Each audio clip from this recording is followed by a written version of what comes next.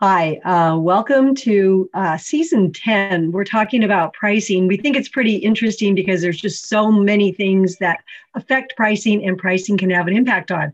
So I'm Mary Apazia with Impact Planning Group, and I have with me Tom Spitali and Sean Wellham. And Sean's going to open up today's discussion. Okay, well, we're talking about price, and the price doesn't stand alone. Price is part of a sort of single entity called price value. It's the marketing equivalent of space-time. It's really the one and the same thing. And we need to have a way to express the relationship between price and value. And the simplest way is in a two-dimensional chart where the x-axis, or the bottom line, is a measure of the perceived value that the customer attaches to your product or service. Further you go to the right as you look at the chart, the more value they perceive they're getting. And the y-axis is a price measure. And the higher up that you go, the more expensive in relative terms you are compared to maybe the alternatives or your competitors. And the lower down, the relatively cheaper you are compared to your competitors or the market generally. And given that two-dimensional space, it's pretty logical that there's a relationship between the value the customer perceives they're getting and the amount they're willing to pay. And we can plot that. And we simplify it by plotting it as an arrow straight line from one corner to the top. And we know that in reality, it's probably an S shape or there's all sorts of curves going on. But to keep the concept fairly accessible and straightforward, we just have this linear relationship that says the more value you add, all things being equal, the more price you're able to charge. And as that line goes up in a lovely 45-degree angle, you can assess where your product or service sits in relation to what we call the fair value line. If you're above it, then you're charging a bit more than maybe the value you're offering would suggest. So maybe that might explain your lack of market penetration or indeed your big fat profits. The market's a strange place. And if you're below that line, well, maybe you're leaving money on the table. And again, there's many factors that complicate that simple approach. But I wanted to start off with that real simple visual in everyone's mind. As you add more value, you can get more price, and that relationship can be expressed in simple terms with a straight line that rises as you look across the graph. Of course, Tom, that's where the complexity starts, right? Well, yeah, it's amazing, though, once people kind of accept that frame that you just described, Sean, and actually plot themselves and their competitors, they get a lot of insight. Typically, the reaction is, "Oh, that explains a lot. It explains why I'm underperforming," or well, typically that's the or my margins are so skinny, maybe. That's or I'm just overpriced relative to the value that I'm providing. I think the elephant in the room, if you will, with pricing, though, is this idea of this x-axis that you described, Sean, because the y-axis is easy, right? If we know what we charge and what competitors charge, well, not always easy, but mostly easy, we can do the y-axis. The x-axis is the one where people say, well, how can you really measure value? The fact is I guess that we've learned over the years, if you just give it a shot and you accept that it can be done, you really begin to get insights about how customers think and the factors that they put into assessing what they think of you, what they think of your value. So it can be done. Mary, why do you think there's just so much hesitancy that people have to believing that they can measure their value and competitors' value too? Yeah, I feel like it's always, well, I know that I've heard it, that people feel like it has to be perfect. I have to know exactly how people are perceiving our value and how they're perceiving our competitors' value. And that gets you in a lot of trouble because you're never going to know completely, but you can do more sophisticated types of research to assess that, such as a conjoint analysis, where it's a systematic way to measure how people view all the parts of what you're offering and what everyone else is offering. And there's still bias even in that. Or you can use something, what we use is ability to compete, which is a lighter version, which you can validate more. And that is unbelievable how much it opens people's eyes to look at the landscape and see in very real terms why somebody is perceived as having more or less value. So it demystifies a lot of things when you just try not to do everything perfectly, but assume that there will be some flaws, but that's okay. We're getting directionally there, especially with something like pricing. And also, when you can use this tool as the beginning of a hypothesis, right? Because the other reason, Tom, you mentioned, why people maybe are hesitant, and there are the people that say, if I can't get it exactly right to the decimal point, then what's the point? We've seen lots of people, and that standard that you maybe hold yourself to for engineering or scientific endeavors has to be ratcheted down a little bit when you're in the marketing world. It's very, very subjective and fluid. But you can also say, look, if you don't have a strict measurement, you can still look at maybe your 3 or 4 competitors. And that's what we're talking about. We rarely use this tool to look at every, say, automobile in North America. That would be beyond the scope of the tool. We tend to look in terms of who are our principal competitors.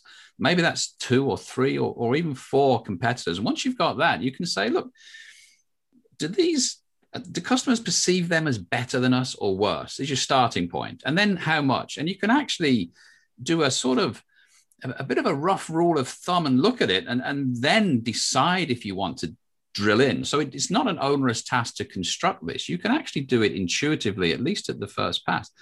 And there's one other thing I wanted to say, because this is where language is important. We talk about the x-axis as being value, but in common usage, value tends to express the relationship between benefit and cost. People, they describe things as saying like, oh yeah, it was a good value. This car was good value. It lasted 10 years or something. So, and I don't want to confuse it more, but we've really got to think that x-axis is either the benefit that the customer perceives they're getting or the utility they're gaining from using the product and how it relates to alternatives. And the first starting point for the x-axis is actually to ignore price. Is to answer the question, if everything was priced the same, everything cost $1, how would the customers perceive the benefit they were getting? So price is taken out of the equation and you add price later, because I often find the word value needs explaining. Otherwise, you run the risk that people apply their own definition and get sort of confused about the actual meaning of that x-axis. It's a great point, Sean, and maybe we need to change the name or something, to get. But the reason is, it's important enough, to dig into a little bit, because I'm going to make the case right now that number is the most underrated number in business.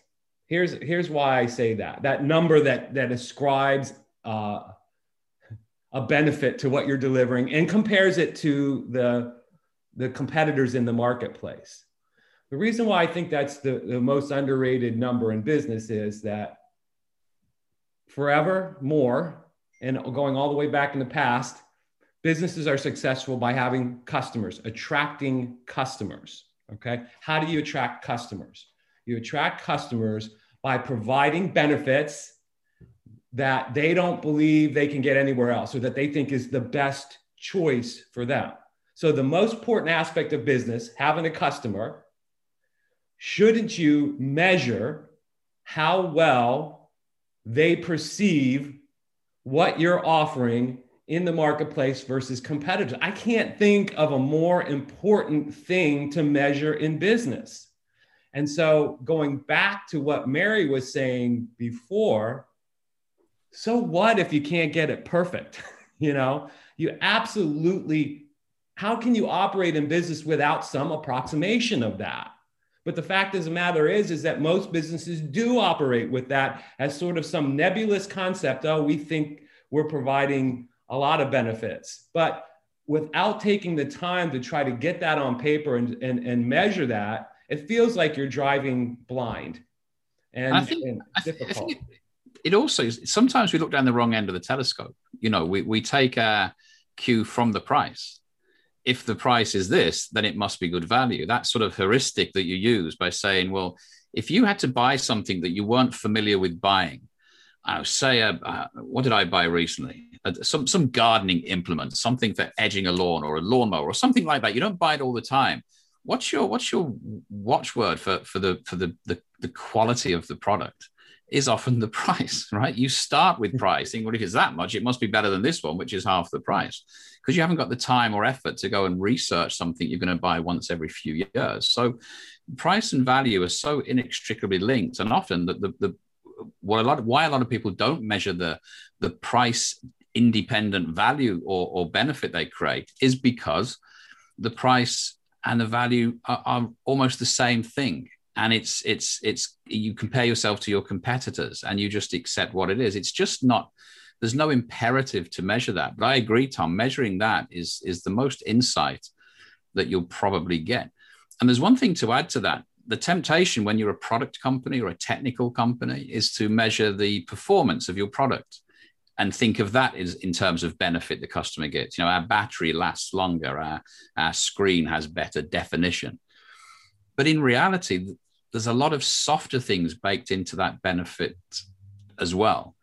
You know, if you buy a Rolex watch, it can cost you tens of thousands of dollars. If you buy a $100 watch, it'll tell the time with the same accuracy. It's not the ability to tell time that drives people to buy a premium watch, for example. And every product has an element of that. So when we're looking at that value, that benefit sort, that utility, the x-axis, you really have to ask yourself, what are we satisfying? Because it's more than just the simple product benefits. It's a broader aspect, including, you know, trust and confidence and that sort of thing. And you really need to broaden your definition of what constitutes the score on that x-axis. That's not easy. You haven't had to grind. But yeah, look at the softer stuff as well as the hard stuff, I guess, to do it. Yeah, I think that's right. And often what's missing when they do that analysis, Sean, as you're saying, is brand. You know, they'll do the scorecard, the ability to compete, and they'll go, oh, this doesn't make sense because they have twice the market share that we have. And it's often that they've discounted or not included the brand or reputation as one of those soft things. Right. I think it's interesting too, as you're saying, when you are looking at one of these charts and you have the same x-axis value as a competitor, but the price, they're a lot lower than you. So their dot, if you will, is lower. And, you know, what's going on? And sometimes it's not by mistake. You know, all of a sudden it peels back some of the strategy that competitors may have about they have too much extra inventory available. So they're trying to get rid of some things, or they are trying to enter in a market and intentionally bid low to put other people out of business or really kind of devalue. It's not a great strategy, but when you look at it, you go, whoa, there's something going on here. And a lot of times it tips you to look at what the competitors are doing in that landscape. And you could fall into a trap there as well, because if you look at that chart and you say, well, we score the same, but they're cheaper than us, we must drop prices, right? But maybe you haven't factored in your own softer benefits. Maybe you don't fully understand how you're perceived in the market. And maybe you're looking at it. And the first question is you should never react to a PVA, to a perceived value analysis chart, which is the name of the pricing tool we're talking about. Never react to it. You should ask questions because of it, is the first step. You never say, well, put our price up. Look at this increased price, or look at this drop price.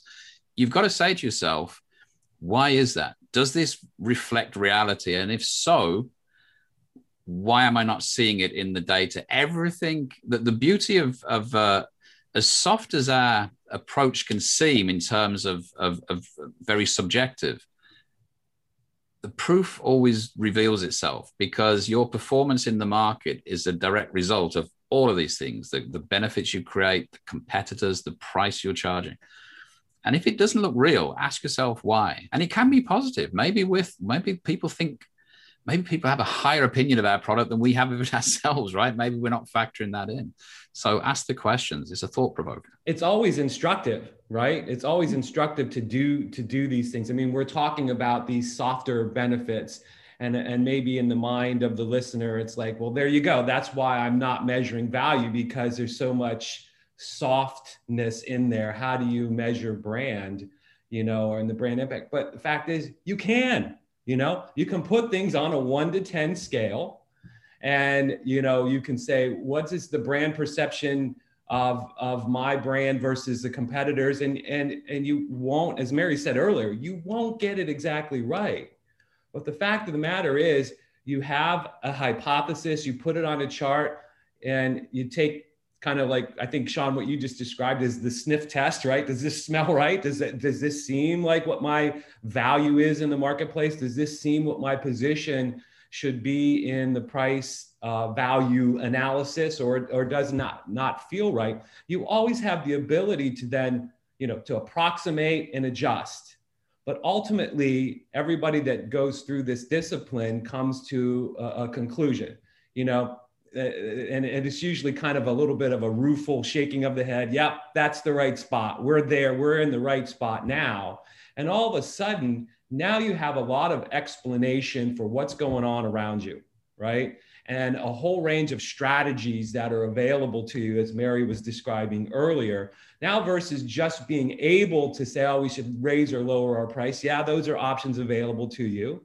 But you also have the ability to say, should we try to intentionally invest and raise our utility score, whatever we're going to call that thing on the x-axis, or you have the ability to kind of pull back and ratchet back some of the things that you're offering customers to maybe meet a lower price point. It just opens up this world of marketing to you in a way that really is not evident unless you take the plunge and try to measure these things in a way that has a lot of input to them, and then adjust.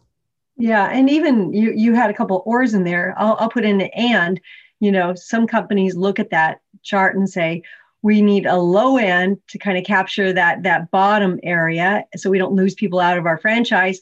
And we can actually, they call it sandwiching. We can actually even have one at the higher end that is kind of like the vente, of whatever your product is. It's the high end that maybe 10 to 20% of people might choose to go up to. So it gives you can get really creative once you get the discussion going, as Sean and Tom have both said. We hope we've planted some seeds for you to think about pricing differently and to try to measure it, even as a starting point. And if you're ever stuck, just send us a note and we'll help you out. And you can find all of our podcasts on the accidentalmarketer.com, or you can find pretty much our podcast anywhere you find podcasts. So thank you. Thanks. Thank you.